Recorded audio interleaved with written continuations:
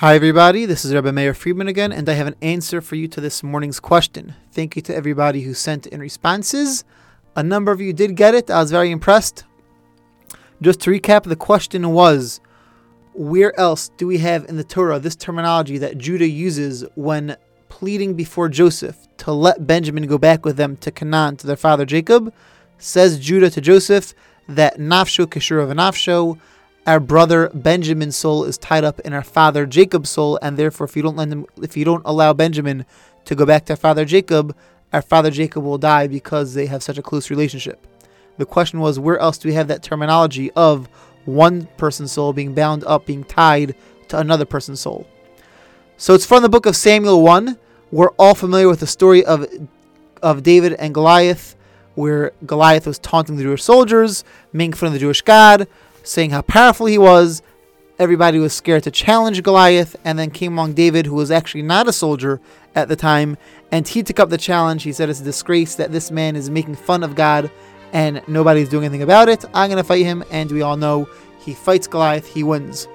King Saul then says, who is this man, this young boy David? He meets him, and that is how chapter 17 in Samuel 1 concludes. Chapter 18 starts out that when David finishes speaking to Saul, then King Saul's son, he had a son named Jonathan, says in the Torah, Nikshra b'nefesh David, v'nefesh Yehonasan Nikshra b'nefesh David, that the soul of Jonathan was bound up with the soul of David, and Jonathan loved David as himself. So that is the other place in the Torah that we see two souls being bound up, being tied together.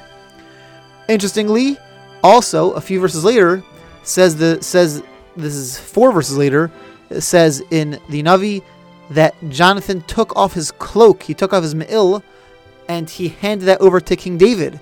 And as we know, the story with Joseph and his brothers began with Joseph getting the special coat from his father, which the brothers, before they sold him as a slave, ripped that coat off of him, and then afterwards dipped it in goat's blood, brought it back to their father, saying, is this the coat of your son Joseph? So interestingly, both of these stories also have coats tied into them. It's beyond the scope of this 3-4 minute podcast what the relationship between the two stories are, but I invite you all to join me tomorrow evening, Thursday night, at 8:30 at www.anshesfard.org/Zoom. The link will be in the comment, I'll share the link as well. If you're listening to WhatsApp, it will be in the WhatsApp chat. If you're on the podcast, it will be in the podcast description. You're welcome to join us at 8:30 tomorrow night, where we'll be discussing the relationship between these two stories of Judah and Joseph, and Benjamin and Jacob, and King David, King Saul, and Jonathan. Have a great day, everybody, and a wonderful Shabbos.